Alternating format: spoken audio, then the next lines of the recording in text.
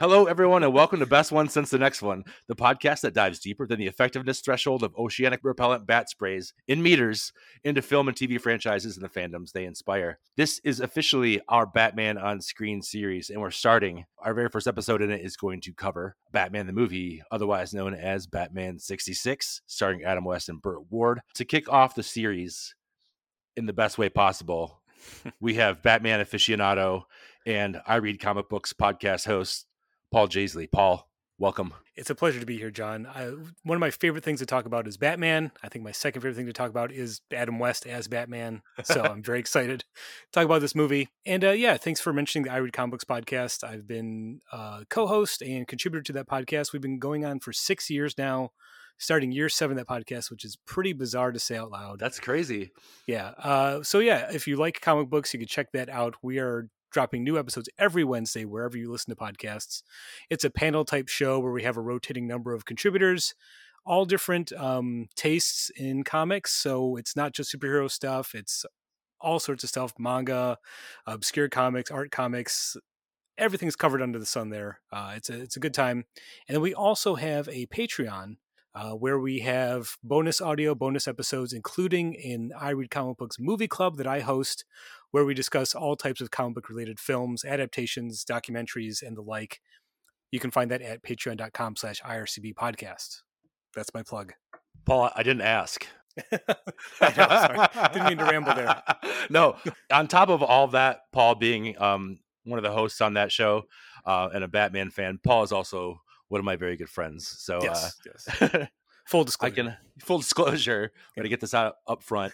If at any point you're like, John is really being an asshole to Paul on this podcast, it's earned. So today we're starting the series with Batman 66. Paul, describe briefly your relationship to Batman. Why is he your favorite superhero? I was trying to think about that, and I couldn't really pinpoint exactly my earliest memory of Batman or what made me attracted to the character. I've just always been a fan, and for my earliest memories, I've liked the character, and I've liked pretty much every iteration, more or less. I celebrate the whole canon, so to speak. Mm-hmm. I'm old enough to remember seeing the Tim Burton Batman film from '89 in the theater. That came out the summer I turned 7, so I was the right age to be inundated with Batmania.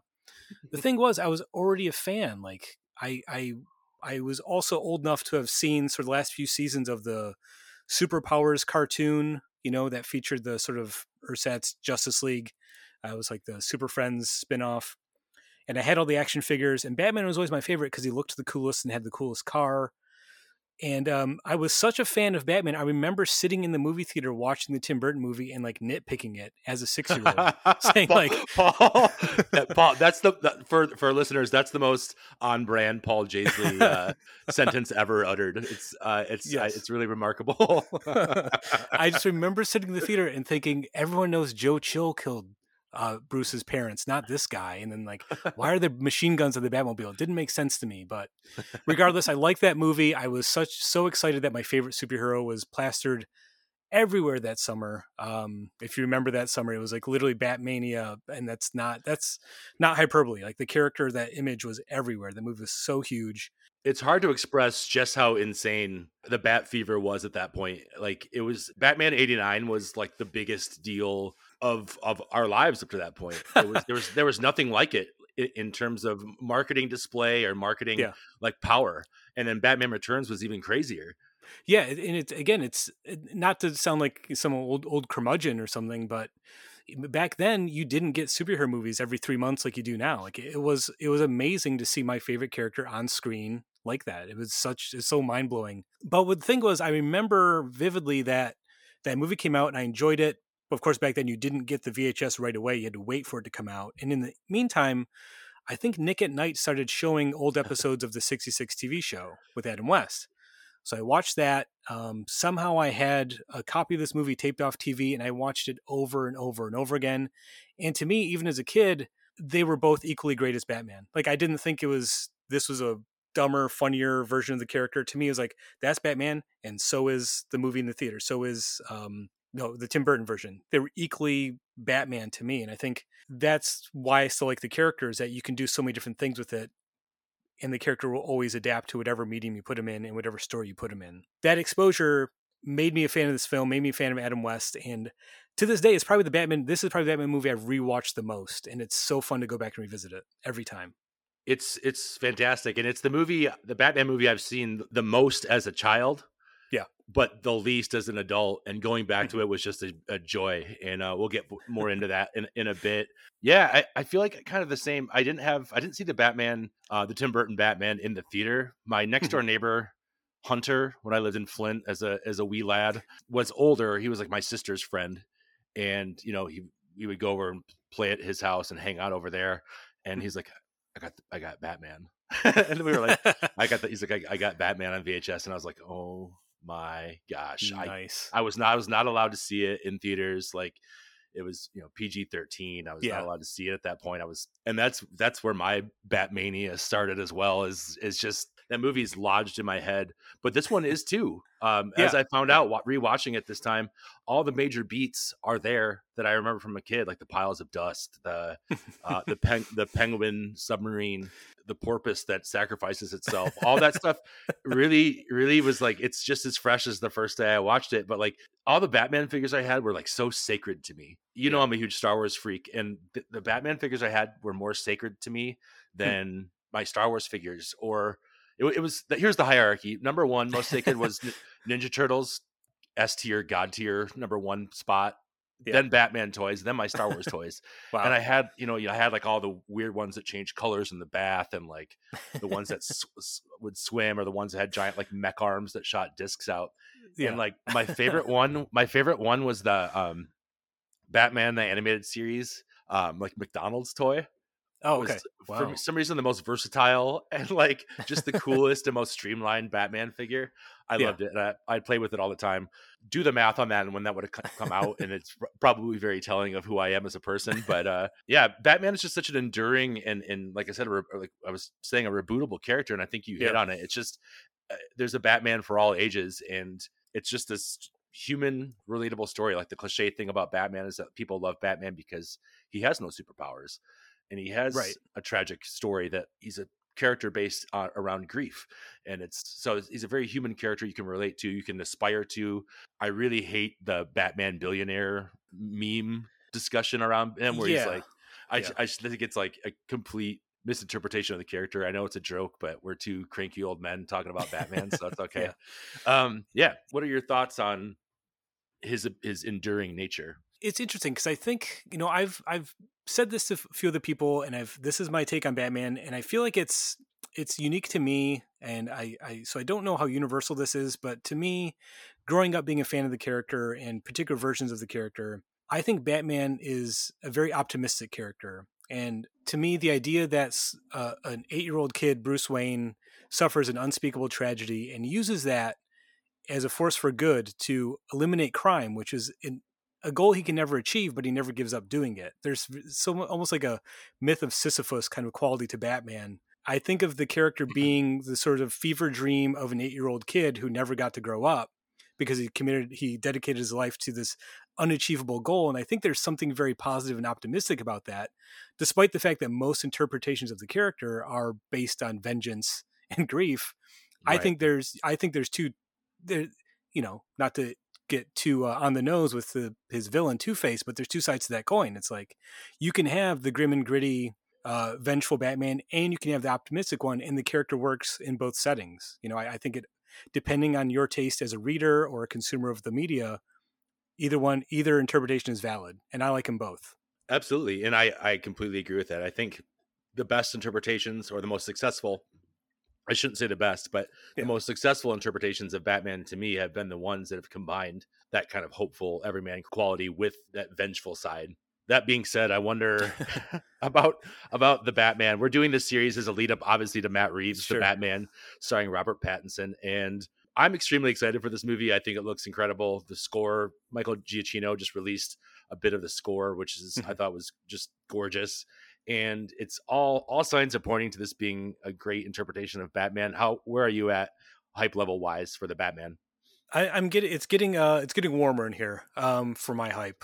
Initially, I was kind of just some part of me just thinks, have we done enough Batman movies already? I read Batman comics every week, and I'm like, there's plenty of Batman stories for me to read. I don't know if I need another movie. That might be disappointing. but everything I see about this film, it gets me more hyped. I like the idea of Bruce Wayne being a goth weirdo, and Totally. I like the idea of a sort of a 70s cop film with Batman in it. One of my favorite Batman related comic book series of all time is Gotham Central, which is basically like a cop drama that Batman happens to show up in every now and again. So I think you can do that with the character. And I want to see a weird Batman on the screen again. And I think the more I see of this movie, the more closer we're getting to that interpretation. Paul, that's one thing that you and I have agreed about with Batman through the ages is keep Batman weird. And the first movie to keep Batman weird is the Adam West, Burt Ward 1966 Batman the movie. Paul, you ready to head into the Batcave? I'm ready. We're going to the Batcave to access the Batcomputer for a brief rundown on the history of Batman the movie. Let's go.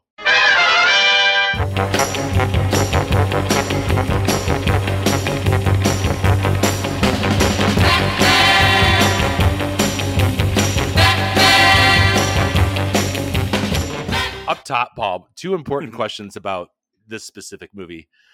Is this the best Batman movie? Yes, unequivocally, yes. It is. Yes, It's like, sorry to ruin the whole series, but like this might be the best Batman movie.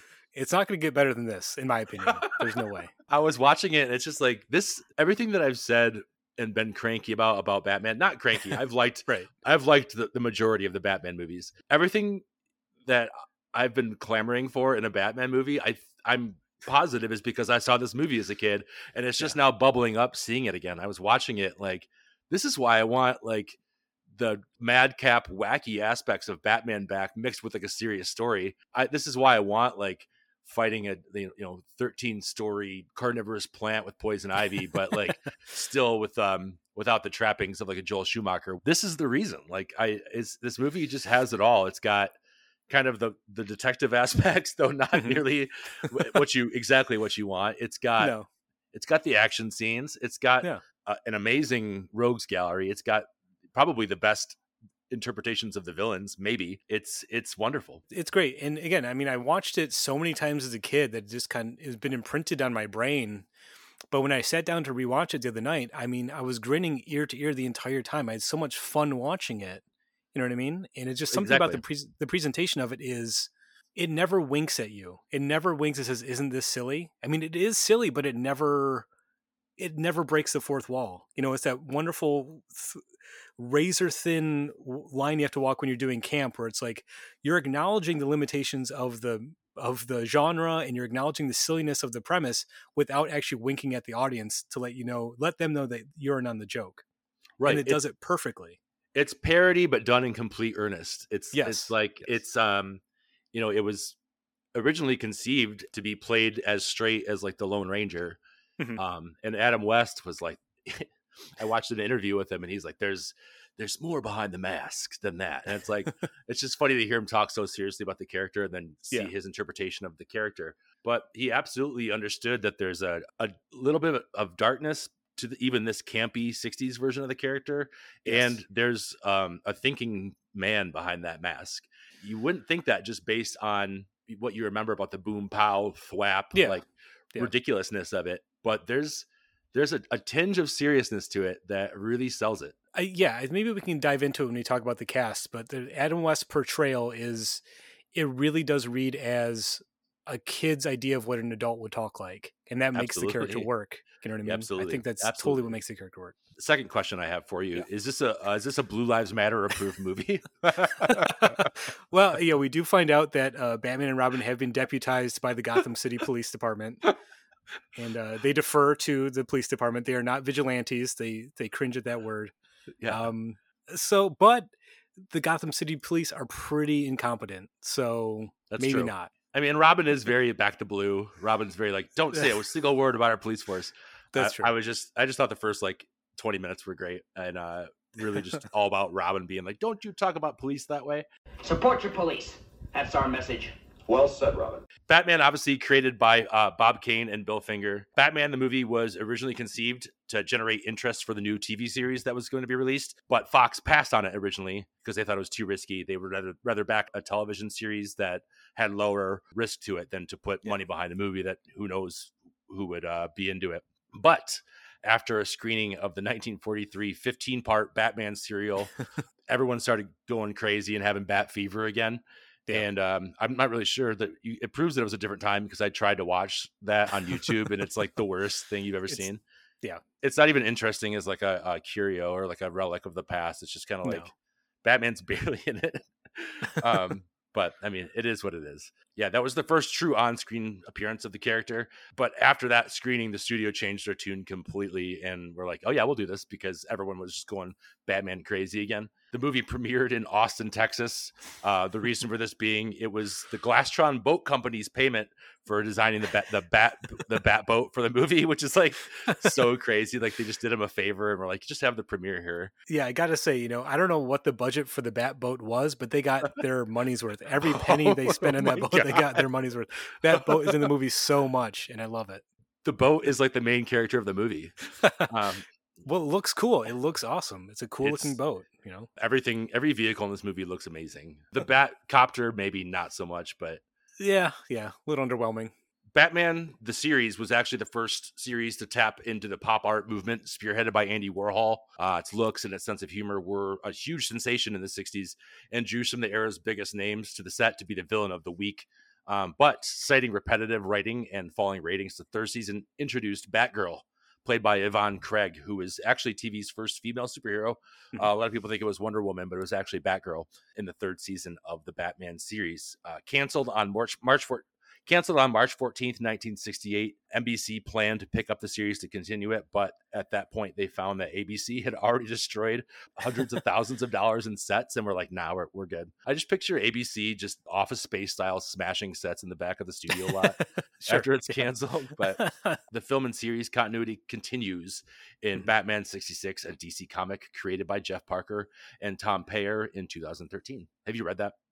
Yeah, it's fantastic. It's very fun. It's very good. It does a great job capturing the tone of the show. It actually is probably better than the last season of the TV show. That TV show jumps not to forecast the plot of the film, it jumps the shark pretty early. It becomes self-aware and a little jokey too early. You know what I mean? That first season is pretty much perfect, but after that it gets a little too self-aware, which probably why it ended up getting canceled. It's worth noting too, because we talked about the Batmania in '89. That probably pales in comparison to the Mania in '66. I mean, that it was such a huge sensation. I mean, back then, and there was so much merchandising, so much stuff. It was a huge pop culture movement. There's no way it could have sustained that popularity. That's probably another reason why it ended up getting canceled. And also, it's probably worth noting that at that point, the Batman comics had kind of moved beyond that type of interpretation of the character into a more, I don't want to say gritty or serious, but a more detective-based sleuth type character that wasn't as jokey as the TV show. So fans of the comics sort of were aghast that people were laughing at their favorite character, on TV. The golden age was busted at that point, where people were moving on by that time. Yeah, but yeah, you mentioned that the '66 comic series. There also were 2 animated films that came out in the past maybe 10 years. One was the Return of the Caped Crusaders, which featured the voices of Adam West and Burt Ward. And then there was Batman vs. Two-Face, which is based on a script for the original TV series that was written by Harlan Ellison that didn't get made, but featured the character Two-Face. They turned that into an animated film a couple years ago, which is also quite good. Is King Tut featured in the comic book at all? Yes, I believe King Tut does show up. So it's one of my favorite characters from the show. That's all I care about, is if King Tut has good representation. Yeah, Paul, why don't you keep us going with some of the release date and the information about the movie itself? Sure. So this film came out on July 30th, 1966. I think that came out between the first and second season of the TV show, I believe. It was in production it came out in the summer. Directed by Leslie H. Martinson, is written by Lorenzo Semple Jr., based, of course, on the characters created by Bob Kane and Bill Finger. Bill Finger doesn't get credit, only Bob Kane does. That's a discussion for another time. Cinematography by Howard Schwartz, and the music, of course, by Nelson Riddle. And it's interesting, Nelson Riddle did the music for the film, but everyone knows the iconic Batman theme song was written by Neil Hefti. And apparently his Batman theme that he wrote for the TV show and was featured in this film won him a Grammy and became a top 10 hit single for the 1960s instrument rock group, the Marquettes. Again, think of the idea of a musical TV theme song becoming a top 10 single. That tells you how popular this show was, right? Has that happened since like the 90s with like the Rembrandts or the Heights Yeah, theme song? I don't know. Yeah, it's weird to think about that, but yeah, everyone knows that song. My boys know that song somehow. It's permeated pop culture, and that's the thing about this show is that um we'll get into it later. I don't want to deviate too far now. But of course, this film features Adam West as Bruce Wayne / Batman. What's interesting is that Adam West was cast when he was auditioning for a Nestle Quick commercial. He was in this commercial, and he developed his slow delivery to delay the movement of the camera. So basically, the longer it took from deliver a line, the more the camera would stay on his face because he's a genius, right? He's a master thespian. It's also worth noting that the costumes that Adam West had to wear were incredibly uncomfortable. And since Adam West was nearsighted and didn't wear glasses, he could barely see when he was on the set when he was filming this stuff. So he would use this to his advantage, though, and make his dramatic turns to the camera part of the character. If you watch his body movements, they're very unnatural. And I think Adam West was able to kind of make that work with the character by making the character seem a little aloof and, out of place at times. Burt Ward was, I watched this documentary called Superheroes on PBS, and Burt Ward said it was like a competition between the two of them for screen time, and Adam West just crushed him every time because he would just step out in front, and they're like, "What are you doing, man?" He's like, "I had to do it." He would unfurl his cape to block people to deliver lines and things like that too. Adam West, a true American hero. One of the all-time weirdos. I gotta say, Adam West is absolutely an all-time weirdo, and I mean that with complete love and respect. So, you mentioned Burt Ward, of course, plays Dick Grayson or Robin, and apparently more than 1,000 actors were seen for the role and auditioned. Burt Ward was cast from his very first audition and had to go to the hospital 4 times during the first week of shooting due to misfired explosions. Film productions were very different back in the 60s. There was a brief bit with talking to Burt Ward about standing in front of an explosion and getting like blown off the top of a bus in a fight scene with the Joker. And he's like, I have to go to the hospital. And they're like, you have to wait until the shot is over. We have all these extras and actors on screen. But we have to wait until we get the shot, and then we'll take you to the hospital. So a different era. Yeah, absolutely. So those are the main characters there. And then rounding out the cast of villains for this film, we have Lee Merriweather as the Catwoman. Julie Newmar played Catwoman in the first season of the TV show and had to step away for the film due to a back injury. So Lee Merriweather took over. And it's worth noting that Eartha Kitt also portrayed Catwoman in the later seasons of the TV show. So you had 3 different actresses, all very different takes on the character. I think I prefer Eartha Kitt the most. But again, I've watched this movie so much, I do enjoy Lee Merriweather as Catwoman. Cesar Romero as the Joker, and it's so bizarre watching this as an adult and noticing, because I never noticed as a kid, that Cesar Romero refused to shave his mustache, so they put the Joker makeup just on top of his mustache to cover it up, which makes him look even more psychotic. It's so frightening. The close-ups, when you notice it, when you really hone in on the mustache, it's like, this guy is a madman for sure. There's also like, what is it with DC movies and like mustache controversies? Yeah, that's interesting. Yeah, they just can't get away from these mustaches. Some days you can't shave a mustache. It's the Batman curse. Burgess Meredith as the Penguin. I believe, you might have to fact check this, listeners, but I believe Burgess Meredith was a chain smoker, and he would do a hacking cough, which ended up becoming the Penguin's sort of whack, whack, whack sound that he does when he laughs. That's based on Burgess Meredith's cough from being a nonstop chain smoker. He's smoking those long, in that long cigarette holder all the time. Exactly. It's really sucking in that smoke. Frank Gorshin as the Riddler. I want to say it right here, right now. Frank Gorshin kind of makes the movie. As much as I like Adam West, Frank Gorshin as the Riddler is fascinating. He's so good in this role. And I think that every actor who played the Joker since this has ripped off Frank Gorshin's Riddler. If you watch, the other people doing the Joker, they're doing the Riddler from the show. They're not doing Cesar Romero's Joker. Mm-hmm. He's way more calculated, and he's way more sinister, and has just that menace behind his eyes, but he's still outrageous and extremely animated. I feel like Jack Nicholson's Joker is very much attributed to Frank Gorshin's Riddler.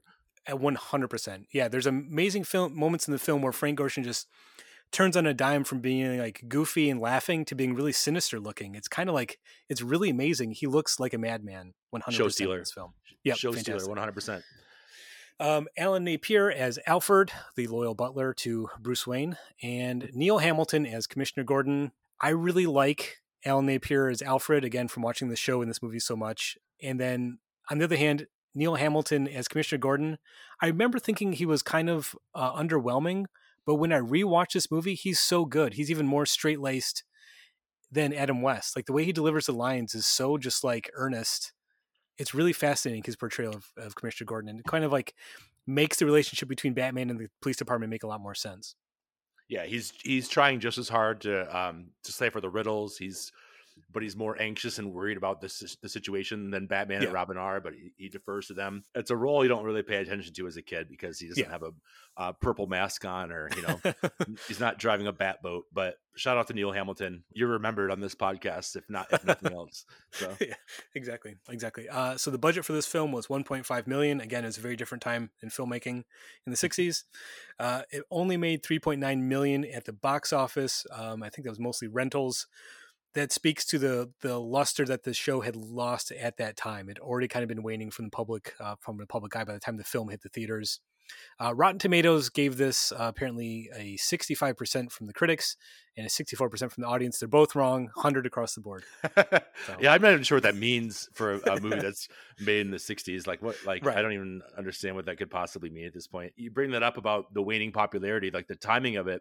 Had Fox picked it up early, I think it probably would have lit the fuse a little bit more, but I think it was just kind of too late, and it was a modest hit. But one quote that I really liked from Adam West was just speaking to the Batmania of the 60s. Was he was quoted as saying, "In the 60s there were the 3 Bs: Bond, the Beatles, and Batman." And it's like that's kind of true. It's like those were the biggest 3 of the biggest crazes, and it's just it's really wild to think that this campy, wild show that turned into a movie was such a hit. But it is interesting, and again, I think the film in a lot of ways, to me, it basically plays like a long episode of the TV show. It has basically the same look and feel as the TV show, and it captures the TV show at a moment before it gets a little too self-aware. It's if you've never watched the TV show, I think this is the perfect introduction to Adam West as Batman. I think it really captures what makes me love that character and that interpretation so much. There's a lot of moments that we'll get to in a moment of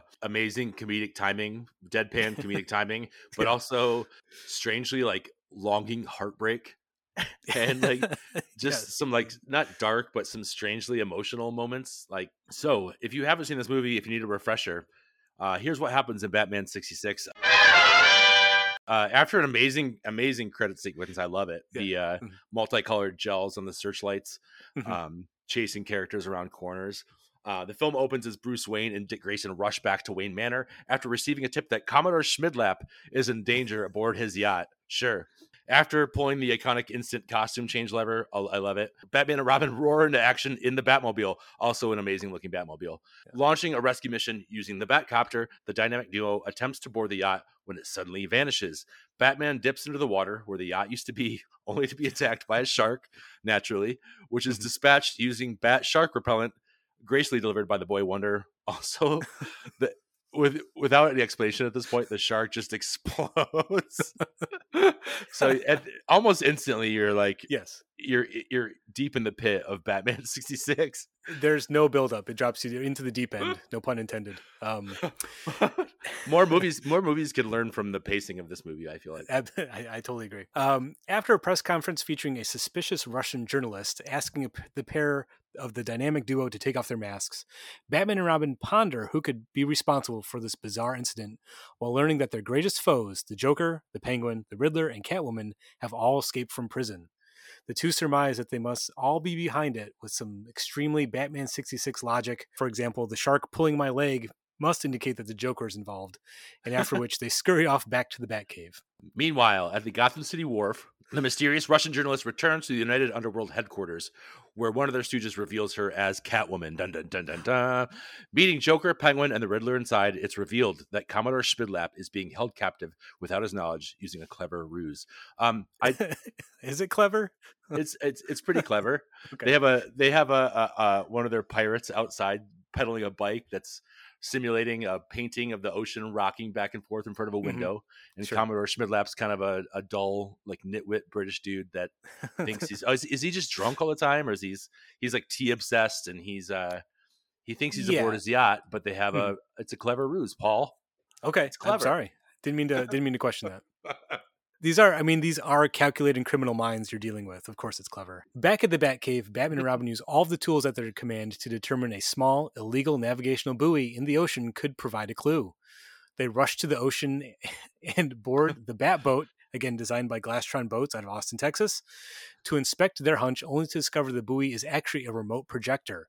Unbeknownst to the heroes, Penguin's submarine dwells beneath the waters and torpedoes the dynamic duo while they're magnetized to the buoy.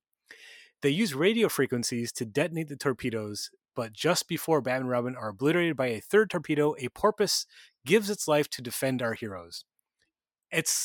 I can't believe I'm reading that out loud. It makes, it sounds so bizarre to say that out loud, but when you're watching the movie, it makes total sense. Like, yeah, of course. Paul, you just described the sensation of typing this out for the podcast. I felt like I'd finally snapped after 2 years of being in my house. A porpoise swims in front of a torpedo after blah, blah, blah, blah, blah, blah, blah. It's like, there's a couple parts later on where I was like, what am I typing? What am I doing with my life right now? Well, I mean, you hinted at some sort of like oddly dark, touching, or like emotional beats, and that's one of them. They're very morose about this porpoise giving their life to save them. They like, and there's they no take a moment of silence. And there's no, he fulfilled his life's purpose. It could have been a very easy thing to say there, but like it's they like mourn the loss of the porpoise. Yeah, it's really strange. It's very touching and it's very earnest, which again, I think it works the movie's credit. Gosh, Batman. Nobility of the almost human porpoise. True, Robin. It was noble of that animal to hurl himself into the path of that final torpedo. He gave his life for ours. Back on shore, Batman calls the Pentagon, only to find that they had sold a pre-atomic Soviet submarine to a mysterious buyer named P.N. Gwyn, the Penguin. Just then, a rocket fires from the submarine and explodes, displaying two riddles in the sky. Batman and Robin deduce once more that Catwoman is behind this as well. They really get their money's worth of the rocket stock footage in this movie. Oh, yeah. Batboat and Polaris rocket stock footage was way up at this point. Exactly, yeah. Back at United Underworld headquarters, the criminal syndicate reveals their ultimate goal, the UN Security Council, and hatch a plan to lure Bruce Wayne into a trap to ensnare the Bat and kill him with an exploding octopus, using Catwoman's alter ego Kitka as the bait. Again, another example of like, I'm doing something very serious for a podcast I do. Right. The trap is sprung and the rogues gallery flies to kidnap him on their rocket-powered umbrellas. A fight ensues and Bruce is hauled off alongside Kitka to help sell the devious trick, and they head back to the villain's HQ. Bruce uses a radio transmitter device to free himself. I loved this part, and I love this line so much. Catwoman, in her Russian voice, says, like, that's a really weird thing to be carrying around with you. And Bruce Wayne's line is, "Not at all, Miss Kitka. Capitalists like myself who carry large sums of money often have such safety contrivances." Which is like, this show distilled into one line, I feel like, is this yes. this whole like Batman phenomenon. It's like a little bit of parody, but delivered with just such earnestness. It's wonderful. Bruce fights his way free, swimming back to safety. Arriving back at Wayne Manor, he and Robin rush back to United World headquarters to take on their arch nemesis. Paul, I made sure that it lined up so you got this part. Oh, thank you so much. I know how much it means to you. Back at the villain's hideout, Penguin demonstrates his dehydration device on 5 of their henchmen, which they intend to use on the UN Security Council. Every one of them has a mother. They make that point that the villains like, be careful with these henchmen. Remember, each one of them has a mother. Even the criminals aren't like bloodthirsty. They're like, they still have some respect for human dignity in life. Just then, Batman and Robin arrive on the scene only to discover not only an empty hideout, but a bomb. Batman tries desperately and comically to find a safe place to detonate the device and discovers the lesson of the film. Some days you just can't get rid of a bomb. After doing so, Batman and Robin are approached by the Penguin, unconvincingly disguised as Commodore Schmidlap. Dynamic duo drug him to avoid him seeing the entrance to the Batcave and escort him back to their headquarters. What's your favorite potential innocent victim of the bomb? Well, there's the marching band, who are kind of annoying. I mean, honestly, I don't know where they're marching. It's all over the place. Yeah. The nuns, obviously, you don't want to blow up the nuns. The baby ducks, but there are the two. When he has the bomb first, he gets all of the sort of seedy people that hang out at the wharf out of that sort of like dive bar that they're in, except these two people that don't leave the table. And it's like, oh, I can't just leave it here and let these people blow up. Like, I think those are my favorite people. They actually make him run down the boardwalk to find another place to deposit the bomb. My favorite are the like the couple on the romantic date on the rowboat. Oh, yeah. I love the ducks too. I think the ducks is so funny because there's a mother duck and like 2 ducklings, and he's like, not here. No. But it's such an amazing. It goes on for probably a minute and a half too long. Not too long, but it's perfectly timed. I'm just saying that's the best part of it, is that like it goes on for about a minute and a half too long. I think it's really the only part of the movie that they actually play as a joke. There are other things in the movie that are funny, but they don't actually like acknowledge them being funny. Like I said, they don't wink at it and say, "Isn't this great?" That is actually a comedically timed scene that plays off like a comedy scene as a sort of comic relief. And I think maybe that's why it's so memorable. I was going to counter that and say the part where near the end where Batman deposits Catwoman's kitten in a in a lifeboat, but even that is like Batman, like, I gotta save it's not a joke, it's just him like, I gotta save the living creature. Like, you're absolutely right, and it works all the better for it because it's just kind of like a little breather to let you know that they do know that this is ridiculous too. So yeah. Inside the Batcave, the Penguin reveals himself and rehydrates his pirate henchman. A quick fight breaks out, but the pirates implode into antimatter at the slightest touch due to the use of the Batcave's heavy water in the process. Of course, yeah, like just when you don't think it could get any like crazier, they go to fight each other, and the slightest bump, they just disappear into thin air. No effects or anything. They just blip out of existence. And again, another little morose part from Batman and Robin where Robin kind of says, really innocently, like, you mean they don't exist anymore? And Batman's like, I'm afraid not, Robin. And it kind of tugs at you a little bit. And like the heavy water thing is like, okay. I don't understand that, but whatever. Yeah, you need to get a water softener so that they don't explode into antimatter. Right. The Penguin steals the Batmobile while being transported to Gotham PD, and the dynamic duo chase him back to the villain's new headquarters in the Batcopter. The Riddler blows the Batcopter out of the sky with a near miss from another Polaris missile, but luckily the two land in a pile of foam rubber outside of a foam rubber store. Some more clever deducing from a new set of riddles leads them to the UN, but it's too late. The Security Council has already been dehydrated and kidnapped by the time they arrive. They rush to Penguin's submarine aboard the Batboat. And I guess we mentioned it already, but the vehicles, there's the Batboat, which looks incredible. It's one of the best Batmobiles, if not the best Batmobile. The Batcopter is so-so. The Batbike has a detachable go-kart to it that is only used to go to the other side of the Batcopter, though. It doesn't get much better. I love that part. I totally forgot about that until I rewatched it. Robin blasts the submarine out of commission with a sonic bazooka, forcing it to the surface. A fight ensues with Batman and Robin emerging victorious. Do you think at this point, when this fight breaks out with the bam, boom, bop, bip, kerplow, kersploosh, do you think this was a like Cap and Mjolnir or like Avengers Assemble type moment in the theater when people are like, it's happening? Because it's the one true like fight sequence in the movie. That's true. Yeah, but I don't know if that was like what made the show. That's what people remember about the show is the bam pow type stuff. But I don't know how central that is to the show or to the movie, because I don't even miss it until I didn't even think about it until it shows up. I'm like, oh yeah, they do this too during the fight scenes. You know what I mean? It's not that important. So it feels like they hold out on it though. Sure. To give it to people like later on in the film. I was just wondering. I also think it's really funny that the Riddler just like throws himself off the submarine. Like he doesn't. The fight post everyone being knocked off the submarine is definitely like, let's just get this shot wrapped up, because it's all the henchmen, everyone gets knocked off the boat. Batman and Robin get knocked off the boat. Catwoman's the only one still up there, and they're swimming back to the submarine really slowly, but Batman and Robin are still punching the henchmen in the head. Yeah. It's a little strange. The fight choreography isn't what it is these days, obviously. But I loved it. It's a little slapsticky, but it totally works.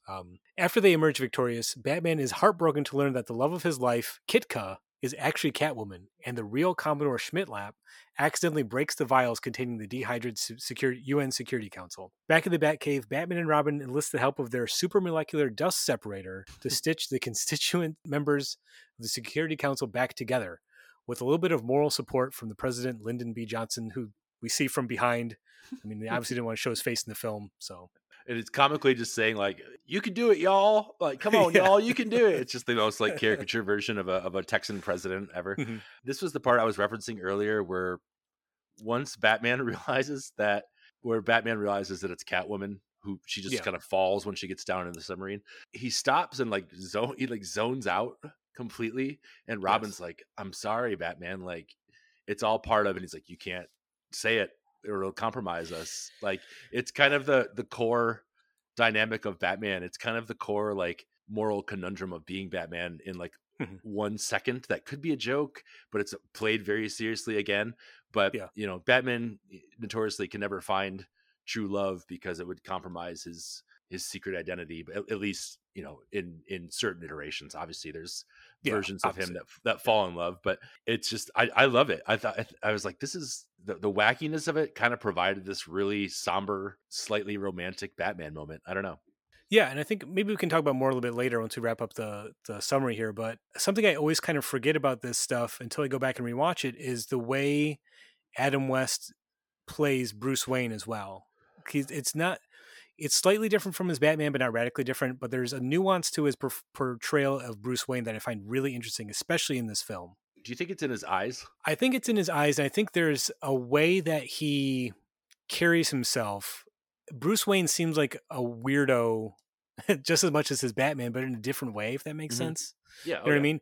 He seems aloof, not part of traditional society, you know, and I think part of that is just the fact that in this version of the character, Bruce Wayne is still just an 8-year-old boy pretending to be an adult. And I think Adam West kind of captures that in his performance, whether intended or not. That's the way I always read it.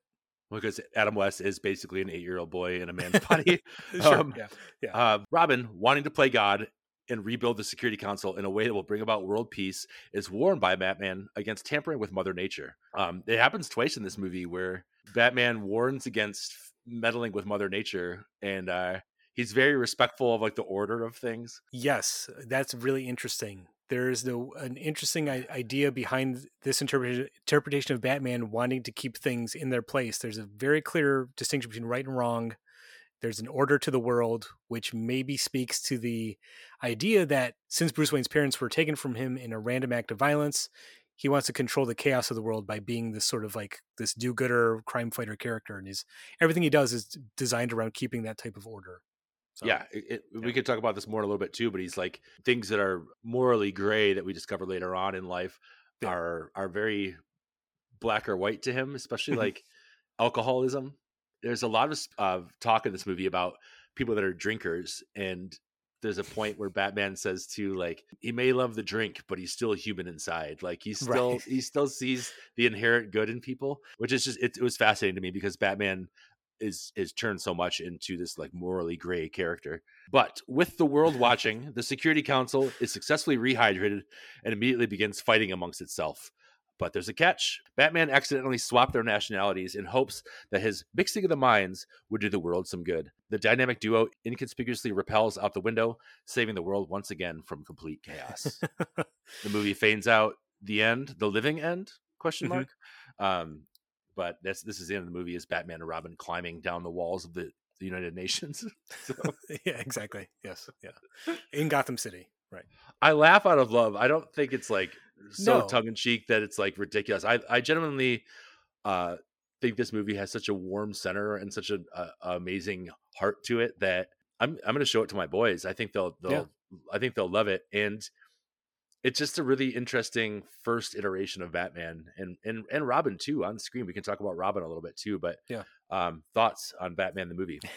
I mean, where to start? I think we've hinted at a lot of my ideas for the character, and I think what I keep saying is that it works for me because there is this sort of inherent goodness to the character. He's not morally conflicted, and I like that version of the character. Again, I like pretty much every version of the character to some degree, but I find this take very refreshing after 30, 40 years of grim and gritty Batman. It is like very nice to have a sort of wholesome take on the character who stands up and does the right thing. And I do like that both the TV show and the film don't really get into what compels Batman other than he wants to do the right thing. I think that in the first episode of the TV show, Bruce Wayne mentions that his parents were killed. And then like that's never brought up again. Like that's not what motivates the character. What motivates the character is keeping order and protecting those who can't protect themselves, looking out for the little person. You know, it's a very sort of altruistic take on the character that isn't selfishly motivated, and that's what I really like. Couple that with the presentation again, like I think they walk that fine line of being able to say, yes, this is ridiculous. I laughed a lot watching this movie, but I never felt like the filmmakers were winking at me or saying, isn't this hilarious? There's such an earnestness and a straightness to the delivery that makes it even more enjoyable, I think, than if it was played as a straight comedy. And there's that psychedelic 60s aspect to it as well, where Yeah. I think that this movie, or the series in general, or the movie and the Adam West Batman, is responsible for a lot of like my aesthetic choices and like my tastes, because it just looks so damn cool with the like those bright like primary colors, and just how vivid everything is, and nothing's nuanced about any of the characters. They're like the villains themselves, who I want to talk more about in a second. They're costumed the way, you know, I love all the different spins and interpretations on the characters over the years, especially like in the Arkham games, like the Batman Arkham games. I think they look especially cool there. But just seeing the classic golden era Batman villains in those costumes is like, I just prefer that. I don't know. You can't sell that in a modern context as something that works. I don't know. I do think, as far as I remember, I do think that Jim Carrey might have pulled it off as the Riddler. I don't remember. We'll have to see when we get there. The aspects of the costuming all around, even this bat suit and the Robin suit, not the Robin bat suit, but they're just, you can't beat them. It's just so iconic and just so instantly evokes such warm feelings towards the character. Well, there's a thing, you know, it always bugs me, and I don't want to get too far afield with this, but it always bugs me when I'm watching a contemporary superhero film or TV show, and there'll always like one scene where the character will be dressed up in a sort of like comics accurate version of the costume, and it's played as a laugh. You know, they did that in the Captain America film, the first one. They did it on the WandaVision TV show.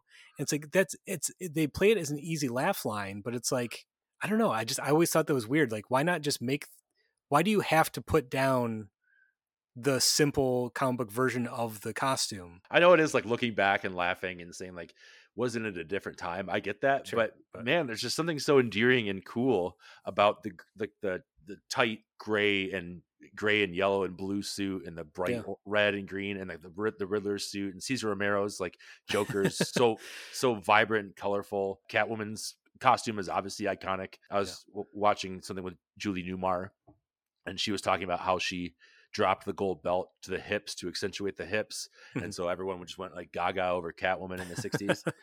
Sure. Yeah, it really is like a unique. It's tied to a specific time, obviously aesthetically. These like pop art and fashion at that time, but there is a timelessness to it. I think it still looks cool today. Maybe that is nostalgia on our part, but I still think these costumes look cool. You know, especially got to mention Frank Gorshin again. He has the skin tight Riddler outfit, but he also has the cool like 3-piece suit with the top hat or the bowler hat, and they both look cool. He kind of switches between them both. I don't want to go too far into the production design, but like just the ridiculous, like he's got a shelf of books in their headquarters that says riddles ? And it's like just some books. I do want to talk about that. I do want to talk about that because people like kind of make fun of all of the sort of branding that Batman does and the villains do, where everything's got a label, but that's like world building. When you're in the headquarters, every villain has their own bookshelf with their sort of like interests, right? You know, it's like Riddler's got a bookshelf full of books. Joker's got like, you know, gags and like hand buzzers, all the sort of jokey stuff there. Catwoman's got cats on her shelf. And what always bugged me when I rewatch it now, there are scenes in the headquarters where there's a giant like file cabinet in the corner and it says metallic confetti, and they never use it. Like, why would you put that there? It's Chekhov's gun that never goes off. The giant Chekhov's metallic confetti. Yeah. Like I was waiting for it to come. I'm like, I don't remember any confetti in the film. And sure enough, there's none. What if in the new Batman, the Matt Reeves Batman, there's a moment where like in the post-credit scene, there's a filing cabinet that says metallic confetti, and he gets closer and closer and it goes off. Will you lose your mind in the theater? Yeah. I would declare that the best Batman film if that happens. So it finally happened for me. Of course, love that in the Batcave as well. They have the bat rope and the bat sonic bazooka and the bat super molecular dust separator. Yeah. And like in the in the Batmobile, they have like emergency left turn lever and things like that. And again, it's just like, it seems like a prepared Batman. It's obviously like played as like a kitschy, like sort of half joke, but it's also like, if you think about it, Batman is the most prepared and world weary and ready superhero. So it's like, I don't know. Him labeling everything, doesn't make the most sense, but it's also like, who cares? It's great. It's really fun. It's really fun. It's just as fun as like hearing whatever like quip Robin's got next. Holy Heart Failure is one of my favorite ones. relate to that one. I think what's interesting is, the film and the first season of the TV show really they have an internal logic. You know what I mean? The show, when the show loses its through line, when it loses steam on TV, is like when it becomes self-aware and starts acknowledging that stuff. But within the context of this film in particular, I think everything makes sense. Like, why would Batman have back shark repellent? Because he might run into a shark. He's always prepared. And as long as you take that at face value, like nothing seems strange or too winky, like fourth wall breaking. Like it all sort of makes sense. But it's also just as strange as it wants to be. You know what I mean? It's like, it's kind of this weird, it walks this kind of like parallel path not just the bat's shark spray, but it's an entire rack of ocean repellent spray. There's a manta ray, whale, barracuda, and shark. And it's like, he's either the most prepared or the most anxious person on the planet. He's ready for everything. I think, could I give you my headcanon interpretation of this take on Batman? Because I have a pet theory that I like to trot out every now and again talking about this stuff. I mean, this is the place to do it, Paul. Sure. Let it rip. Every time I go back to watch this stuff, I sort of try to elaborate on this headcanon theory I have about this take on Batman and how to make it fit with the other takes on Batman. Again, I spoke to the idea of Bruce Wayne being a stunted kid, an 8-year-old boy whose life was taken from him more or less. Everything that was important to him was taken from him. And the way he coped with it was creating this power fantasy where he can defeat crime. Now, in this version of Batman that we get in the TV show and in this film, Martha and Thomas Wayne were so beloved as part of the community that the entire community of Gotham mourned their loss and took it upon themselves to shelter and protect young Bruce. So everything about the show is actually designed to let Bruce Wayne live out this fantasy, and everyone's in on the joke, so to speak. So I love it, Paul. I love it. Alfred is there to like encourage him and say, "Hey, what do you need? Like, we'll do this." And then all of the police department, they're like, "Yeah, you can be a deputy." Sure. They're letting this 8-year-old boy live out this fantasy, and then all of the villains are over the top because they're like local theater performers, and all of the sets look kind of flimsy because they're built for, stage plays. They're built for the local theater. And it's this entire city has built itself around protecting the soul of this young boy whose parents were taken from him at a young age. And that's if you look at it that way, I think it really is sort of heartwarming and a charming way of looking at the character. It's heartwarming, but also kind of dark in a way. They're enabling a child that can't get past his. But I'm like kind of reeling from that. That's I think forever changed my perception of the 66 Batman. I love thinking about that because it is true. Even that plays into like the way that they solve the riddles and things like that. Like, he defers to his to Robin, and he knows the answers right away. And Batman's like, exactly. And it's like this ongoing back and forth between them. I really love that. I think that's entirely possible. And and I do have to acknowledge there is, that's based on some interviews that I heard from Grant Morrison, who's my favorite comic book writer, and Grant Morrison's run on Batman is one of my favorite interpretations of the character. They wrote Batman for about 7 years, and it's absolutely incredible. And Morrison borrows a lot from this aesthetic, and they don't go as far as to give that theory I just did, but there are examples in Grant Morrison's comics where the relationship between Alfred and Batman or Bruce is Alfred letting Bruce run wild in his imagination. You know what I mean? It's a fatherly type of thing where it's the improv, Alfred saying yes and to Bruce's like, I'm going to do this. I'm going to do this. I'm going to get the Batcopter. I'm going to do this. And Alfred's like, okay, sure. He's enabling this mania more or less because he knows it's helping him cope with the loss. That kind of led to this interpretation I have of this show. I do love that aspect of the Morrison Batman runs as well, because so many other Alfreds are the angel on the shoulder, or the devil's, I guess, the devil's advocate of saying like, are you sure you want to we shouldn't do this because it's going to break you. And it's like, I do think the more interesting Alfred is that, like, you got to do that, right? Like, you got to go do it. Right. I mean, is there anything else that you want to mention about Batman 66? I think we did it justice. I hope so. I hope if people that maybe wrote the film off or maybe haven't seen it will take a time to maybe reconsider it. Again, I think it is all in delivery, and I do think part of it is nostalgia and my familiarity with it, but I find this type of presentation and humor a lot more engaging than a lot of more contemporary superhero films. I Sure. think, I don't want to badmouth any of them because I know people love those films, but there are certain attempts to make more sort of humorous superhero films that there is a lot of winking at the audience and saying, a lot of everyone's in on the joke and acknowledging how silly the situations are. This film doesn't do that. And I think it's better because of that. And I also think it's worth noting that this came out right after, like you said, the explosion in popularity of James Bond films. Mhm. And if you watch Adam West's portrayal of Bruce Wayne on The Date with Kitka, it's like a kid pretending to be James Bond. Like, it's so on the surface there. Like, that's what he's doing. The suave guy, but instead of a martini, he's drinking a giant glass of milk at dinner, which always cracks me up. So. I know, it just keeps playing right into your theory, Paul. I was going to say, I think there's a lot, as much. It's a weird, again, fine line that the film and the show walk, where there's a lot of layers and there's a lot of things to notice, a lot of details that you can pick up on that make it very fun and enjoyable, but everything's played right at the surface. It's all right there. There's really no deeper meaning or interpretation. It's all right there. And I think it makes it really fun to go back and rewatch. For movies that I enjoy quite a bit and see opening weekend as much as I can, we really do a lot of like MCU bashing on the show on accident, and I don't really mean to. No.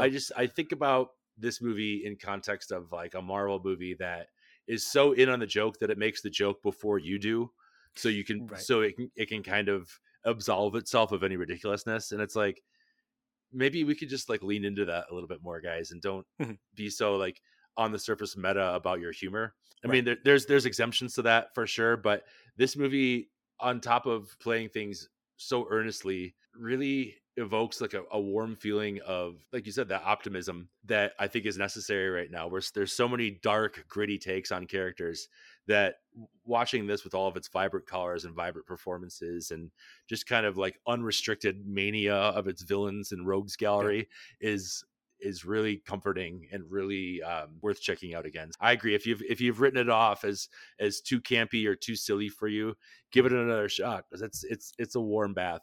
Yeah, and I think it's worth noting that this was so popular at the time, and it's a double-edged sword where this became what people thought about when they think about Batman. You know what I mean? So when Tim Burton makes Batman, he doesn't go too far from this type of stuff, at least in terms of the story, but aesthetically he goes a very different direction, and it kind of makes people think about the character differently. I don't think that there is one true version of Batman. I think that, again, that's why the character's been around for over 80 years, is that you can do different interpretations, and every time someone does a Batman story, they kind of have to acknowledge this take on it, and whether it's just to dismiss it out of hand or to kind of lean into it and kind of say, isn't this fun too? You know what I mean? Like we said, every version of Batman's rogues gallery is going to have a nod, whether it's intentional or not, to Frank Gorshin, because he steals the show in this film, and you cannot get away from that. It's baked into the character in the pop culture consciousness. And even folding some of that ridiculousness into those grittier takes to make the Joker more menacing, because they're borrowing concepts of the campiness of it, but spinning it and making it really horrific. I also have a question: is what I think about when I think about Batman, is that a Murakami novel? I mean, it could be, right? One of the worst jokes I've ever made, but we're keeping it in. Okay. Just the way you said it reminded me of what I talk about when I talk about running.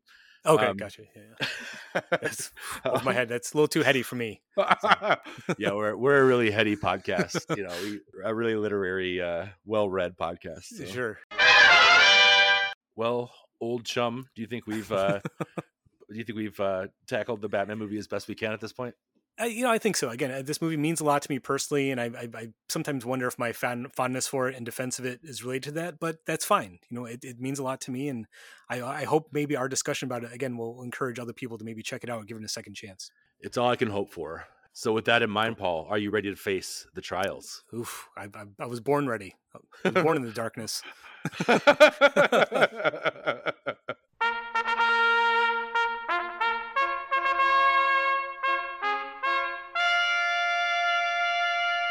Let the trials commence. All right. In this version of the trials, we're playing a game called Off the Bat. I'm going to ask Paul a series of best and worst in the Batman on-screen universe. He's going to give me his rapid fire take. Rapid fire is a loose term here, but Sure. take your time, but check your gut, do your best. Drink a glass of milk, have some fun. First up, best Bruce Wayne. Adam West, absolutely. Worst Bruce Wayne. Christian Bale. I never bought his Bruce Wayne. The message boards are lighting up. No, I'm just kidding. Incendiary take on. Sure. I tend to agree, and we'll Okay. again talk about that more when we get to the Nolan trilogy. Yeah. But I tend to agree. Best Batman. Again, my gut says Adam West, but I'm actually going to say Kevin Conroy from the animated series because There you go. when I read Batman comics, that's the voice I hear in my head. Like he was always going to be that character. That's what the Batman sounds like. So it's so iconic. His voice is so iconic in there that it ruins. It's like impossible to do a good Batman voice. And they used it for the video games because they're like, who else are we going to get to do this? Worst Batman. George Clooney, of no fault of his own, that he didn't have much to do in that film. Best Batsuit. I'm going to say Adam West. That's so iconic to me, and that's what Batman looks like. Worst Batsuit. I'll say the one from Batman Begins. That just looks very awkward. I never liked the way that the cowl and the cape came together on that one. Interesting. I'm glad you didn't just take the easy route and say the Batman Forever one because it's not that bad. It's not that bad. Bat nipples are like whatever. There's so many other problems. Again, we'll save it for. I don't want to talk about now. I'll just say there's bigger problems with that film than the nipples. So, which you can't say about many movies. So right, exactly. Yeah. Best Batmobile. It's this one. It's the one from the '66 show. Yeah, it looks so fucking cool. Worst Batmobile. It's the one from I think Batman Forever. That one just looked very strange to me. The weird glowing insides of it. That's weird. The single fin on the back. Yeah, not a fan. Currently, I think my least favorite is the Bat Tumbler. Oh, okay, sure. Yeah. I'm not crazy about that one either. Honestly, I think the new one looks fucking awesome. Oh, dude, give me a hot rod Batmobile any day of the week. I fucking love it. It's awesome. That's what I love. I mean, Matt Reeves. I was like, cool. Robert Pattinson. I was like, let's do it.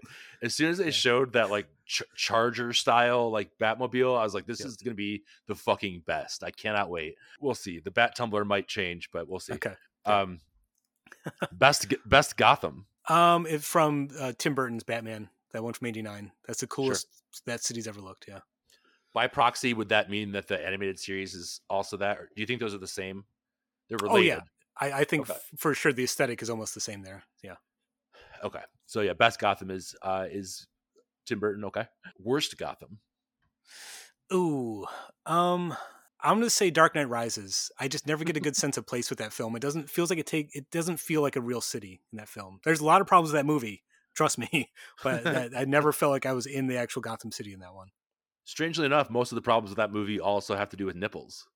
That's true. Yes. Yeah. Not enough. I like that Gotham. I think it's kind of cool. I think it's cool that we get to see the sense of place thing is a good point. It is bizarre with all, it should have a better sense of place considering how much of it has to do with taking over Gotham. Yeah, exactly. Yeah. I don't know if this counts because I think currently my favorite Gotham is Batman Arkham Knight, the video game. It's really fucking cool, but we'll see how that evolves. Best on-screen Bat villain. Frank Gorshin as the Riddler. I've already sung his praises on this episode. He's absolutely fantastic. I wanted to say best Joker, but I just felt like it was too easy to say like best Joker, Jack Nicholson, worst Joker, Jared Leto. It just felt too. Well, sure, it's obvious. But worst on-screen Bat villain.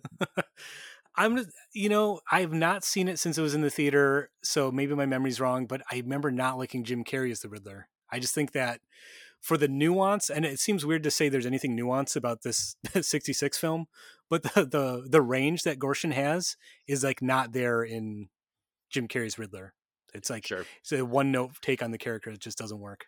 Yeah, it's a little too Cesar Romero. Not enough. Yeah. Not enough menace. But it's also, again, I haven't seen Batman Forever in forever, so Sure, it could change, and it's I don't know. We'll see. Best Batman movie. The one we're discussing on this very episode, Batman 66, starring Adam West and Burt Ward. Wow, it's we declared it at the top of the podcast, and it's sticking through to the end. We're being consistent. And then worst Batman movie. So this is tough. Are we counting Batman versus Superman as a Batman film? Yeah, totally. Okay, because and again, Batman's not the problem with that film. So I feel weird saying that because I don't dislike I don't dislike Ben Affleck as Batman. I don't dislike his appearance in the film, but it's the worst movie to have Batman in it, probably. So that's a good. By default, is that the worst Batman film? Then my other answer would be Batman Forever, but again, I have not seen that since it came out. So yeah, right now I'm inclined to agree with Batman versus Superman, or Zack Snyder's Justice League doesn't count, I don't think, but I No. would. I think beyond that, probably the worst to me is, I don't know. You know what? I can't say. I don't know at this point. It's not fair to assess it at that point. But I think I think probably off the top of my head, I would say Batman and Robin. I know it's the cliche answer that it's the worst one, but I don't think there's redeemable qualities to it that we'll talk about when we get to it. But absolutely, it's the one that makes me kind of recoil the most and has the least going for it, I think. But I think that could also change. So that's why I want to reassess at the end. But right now, I don't even know if I believe that, though. Because I have so much fun with it. I have such a blast with Mr. Freeze, and I think Uma Thurman is fucking crushing that movie. Yes, there's a lot that works in that movie. There's a lot that doesn't, but the stuff that works is great in that movie. My next thought is Batman Begins. Sure. Because I don't love it.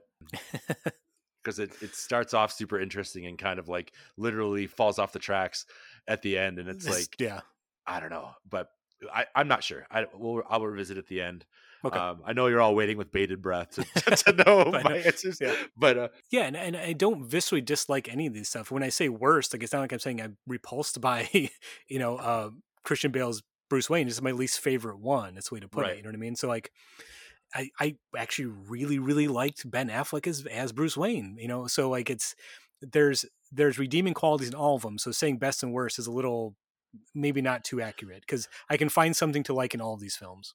Extra credit question here that I forgot to add on. Extra credit, best Alfred. Michael Gough from the Tim Burton and Schumacher films. Absolutely. By far. It's just like, that's not going to change. That's number one with a bullet. I know you're going to talk about it when you get to the movie, but I'll say it here in case I'm not on the episode. There's a moment between George Clooney and Alfred, Michael Gough, in Batman and Robin, which is the best summation of Batman's motivation as a character in any of the films. So we're going to talk about it for sure. Yeah. Because I feel like you've shared this with me over karaoke nights or at Bob's, and I'm like, I think about it, I'm like, man, it's actually true. It's like, it's one of the most perfect moments in any of the Batman films, and people overlook it because it's in that particular movie. Worst Alfred. I wasn't crazy about Jeremy Irons. I mean, he's barely in those films, but it just doesn't work for me. So Michael Gough is like my number one. If I had to pick another one, it would be, I think Michael Caine is a great Alfred. Oh yeah, I think so. And then worst. I don't know. I don't think any of them were that bad.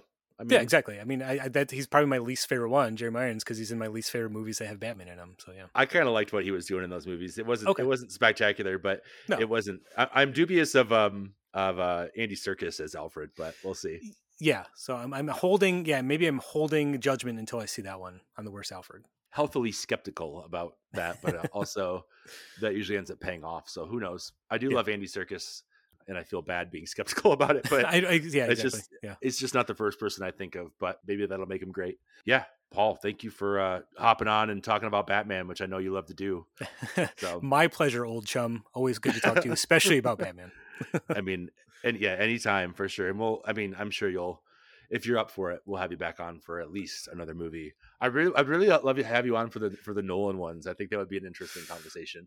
Yeah, I deserve to. I should revisit those films again. I've not seen them in quite a while, especially Dark Knight Rises. I don't think I've seen it since I saw it in the theater. That one I definitely need to rewatch and reconsider.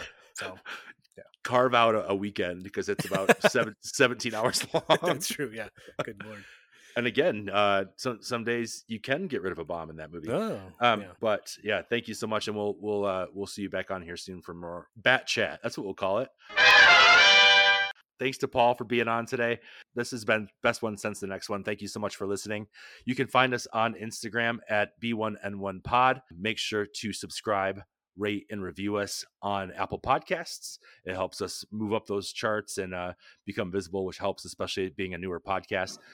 Also, make sure to ring the bell on Spotify and give us 5 stars on that new rating system. And thank you to everyone that's done it so far. I saw that it populated as all 5 stars at this point. And I really appreciate that, especially being, like I said, such a new show. And thanks to everyone for reaching out and DMing the Instagram account and things like that, and just and the kind words from there. It's really nice to hear that. Thanks to Christian Cramo, Josh Stacy, and Rick Johnson for our theme song. Next week we're tackling the Tim Burton series, Batman '89, a seminal moment in my life, and Batman Returns, 2 of the most kick-ass movies ever created. Stay tuned for that. The podcasting debut of Joel Gilbert. Oh, nice, wonderful. he said he's nervous that he'll be bad at podcasting, which I was like, I don't think that's possible, man. No, that's not. No. He'll be great. There's more than one way to podcast, and Joel, just so you know, you are my number 1 guy. That's your pump up. That's your preview for next week, where it's just gonna be us talking about Jack Palance for 2.5 hours. Wonderful. We'll see you next week. Same bat time, same bat channel.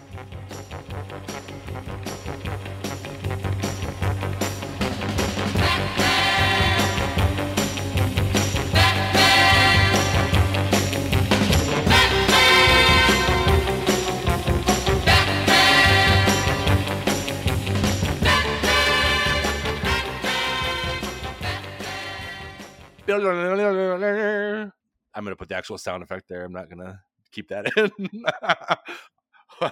Maybe I should just use my own.